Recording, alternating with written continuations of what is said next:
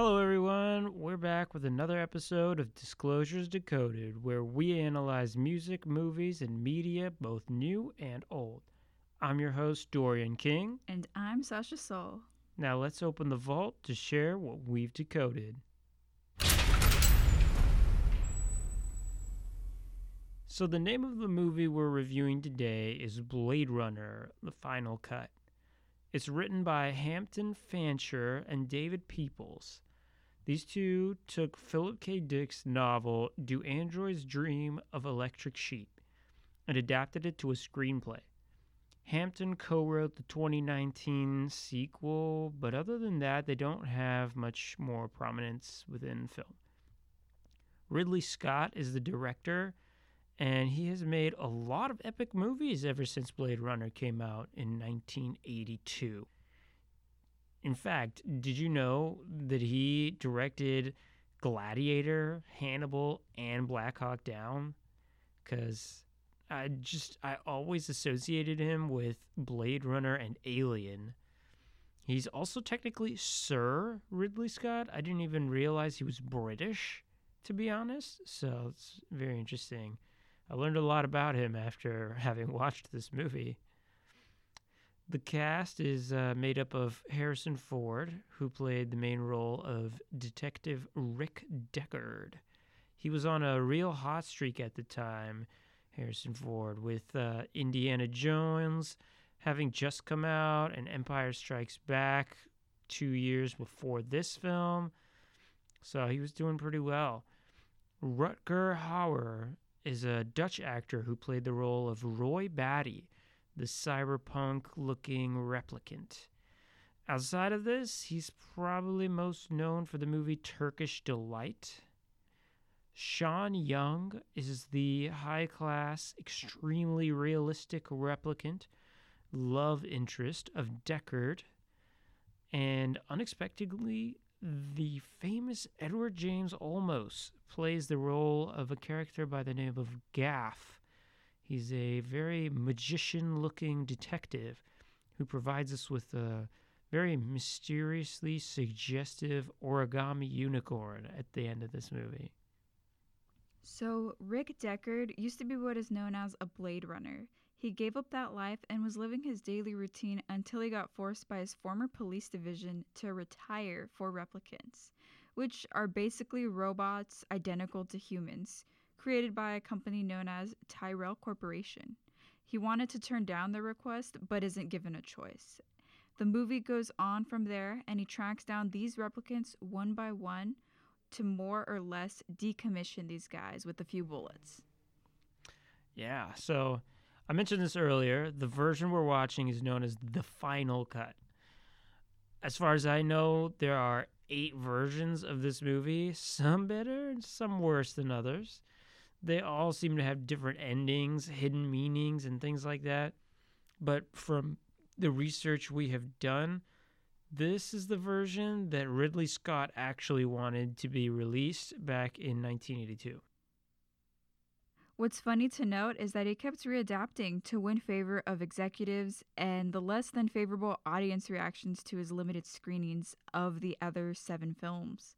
Regardless of the previous reviews, Ridley Scott took complete control and he enhanced his original to live up to his true vision. Starting from the beginning, I really liked the noir cyberpunk perspective of what Los Angeles in 2019 looks like. It's really funny because it's literally 2020 now and it looks nothing like that. Considering the time this was written, I guess it's understandable to imagine something like this, but it's quite a drastic difference between the two worlds. I'm not sure if this is kind of a suggestion of where we should be by now, with flying cars and androids, but it's definitely a cool setting and visual description. Yeah, and being able to watch this film in 2020 is great because we can physically compare where we stand as a society in terms of technology. And although we don't have flying cars, voice commanded technology and video phone calls are a part of the world we live in today. Yeah, I definitely thought some of the devices in the movie were pretty cool. They had a very old yet new feel to them, so I assume that in 1982, when this movie came out, they seemed pretty epic at the time. So, and they're still pretty cool now. When I saw the Void Comp machine, it looked very bulky for something that was supposed to be so far into the future, especially considering what things actually look like right now. Everything's kind of like smaller and like way smaller than that. Like it's just really funny to me to see the real comparison of the two. I guess it goes to show you that they believed bigger was better, smarter, or maybe more expensive at the time in the 80s, especially when they had cell phones being really clunky and huge. But in the future, we think it's a lot better to be sleek. And on the topic of the Void Camp machine, that was another thing that stuck out to me because I like that it wasn't that complex and it almost mimicked a modern day lie detector test to some degree with its large size and what it primarily focused on, which was gearing towards reactivity. As far fetched as some of their technology in this movie was, this was on the simpler side and it gave off the impression it was given more thought to it. When it comes to the replicants, though, I kind of wish I could see some robotics inside of these replicants. I know they're supposed to be identical to humans, but I guess I was expecting something along the lines of Westworld inside of them. Yeah, I think what makes it cool is that it gives a sense of mystery to who is and who isn't a replicant. It almost convinces the viewers to spot them out, at least according to the Tyrell Corporation's definition of a replicant. Yeah, when you're introduced to Tyrell, the creator of Tyrell Corp, he has this character Rachel with him. She's pretty much Tyrell's pet project, a replicant that he's implanting memories into. It's an interesting thing for the movie to introduce because I'm not sure there's too much of a direct tie to the main story with Deckard simply hunting down replicants. The intriguing thing about it, and I think this may be the reason Rachel is even in there, is that there's all this theorizing going on about how Deckard is actually a replicant. There's a point in the film where Deckard has all these pictures of his family, and the film doesn't give you anything more, so you can only assume they're either divorced or dead. But what if they're also implanted memories? Just a little extra support of how Deckard could actually be a replicant. Yeah, and the photos of his family were portraits in black and white, looking almost early 20th century. So, for it being 2019, you would think they'd use film from the 70s or 80s to show his relatives, which also adds to the theory of implanted memories. Deckard's profession as a Blade Runner could also be an elaborate cover up to deflect if he is a replicant. And compared to other films, I think most law enforcement tend to give off a stoic vibe anyway. But in this universe, Scott Creative, it gives off an element of is he or isn't he a replicant? That's a really good point as well. But setting aside all these character details and set design, I want to talk a little about the overall meaning of this movie. There are two lines in particular that I feel had the most impact on me. The line Pris says, "I think, therefore I am." And the line Roy Batty says, "All those times will be lost like tears in the rain." I think, therefore I am is a bit of a common phrase, but it's definitely suggesting that there's a philosophical aspect to the movie. The idea that if you have the mental capacity to form opinions and supply a perspective, then are you to some degree alive? Or do you have to be biologically human to be considered alive? There is a lot of mind over matter in this film for sure, like you had mentioned. And not just in Pris, but also when confronted with the truth, Rachel denies this and leads on with the idea that she is human because of her memories. Along with what you had mentioned, the second line does have a human element of loss and remorse when you do read it back. Yeah, and I really like the second line because the whole scene feels applicable. Roy has been trying this whole movie to solve the problem of death through biomechanical engineering. That's why he's after Tyrell. But when he finds out that it's officially impossible, he basically gives up on existence. The very interesting thing is that he seems to prove a strong point in this scene. He basically ends up in a fight with Deckard, who has been killing all his replicant friends. Fast forward to the end of the fight, and the quote that I mentioned earlier comes up after he ends up saving Deckard's life instead of killing him in revenge. He tells Deckard about how he's witnessed so much in his existence and that no one else could ever imagine to have seen what he has. Then he says that line, "All those times will be lost like tears in the rain." And just a little notice, it's raining in this scene. I think that he saves him to show that just because he's not biologically human and is deemed illegal, it doesn't mean that he doesn't have all the components of what it means to be human. And in this circumstance, that is emotions like sympathy, compassion, pity, regret, just like questioning the adage, "I think, therefore I am." So, would you recommend the movie? We've done some cool reviews before, but after reviewing this, I realized just how difficult sci-fi movies can be to process. Some of them can be a little more scare factor based, but this is actually one of the most complex films I've seen in a long time. I definitely recommend it to a fan of philosophy, artificial intelligence, robotics, and cyberpunk types of movies. It's a very interesting film on those levels. For me, this was a movie I needed to sleep on before determining how I felt about it. Like you had mentioned, the complexities of the plot and dual meanings made it difficult to have a straight, narrow opinion on it. I would recommend this film to those who aren't shy to challenging, thought-provoking movies, or any sci-fi fan who hasn't seen this version of the film in particular. I'd say this movie takes off the training wheels when it comes to sci-fi due to its decade-long debates regarding certain plot points. In terms of this being easy to watch, if you're into sci-fi, yes, because the themes are a little more familiar. If you're into rom-coms, it may be a little harder to follow or even care for that matter. If you're watching it because you like Harrison Ford or have simply been recommended, then you should know that there's some real depth to it. And during research, I learned about there being another version released before the final cut, which offers insight to the storyline through Rick Deckard or Harrison Ford narrating.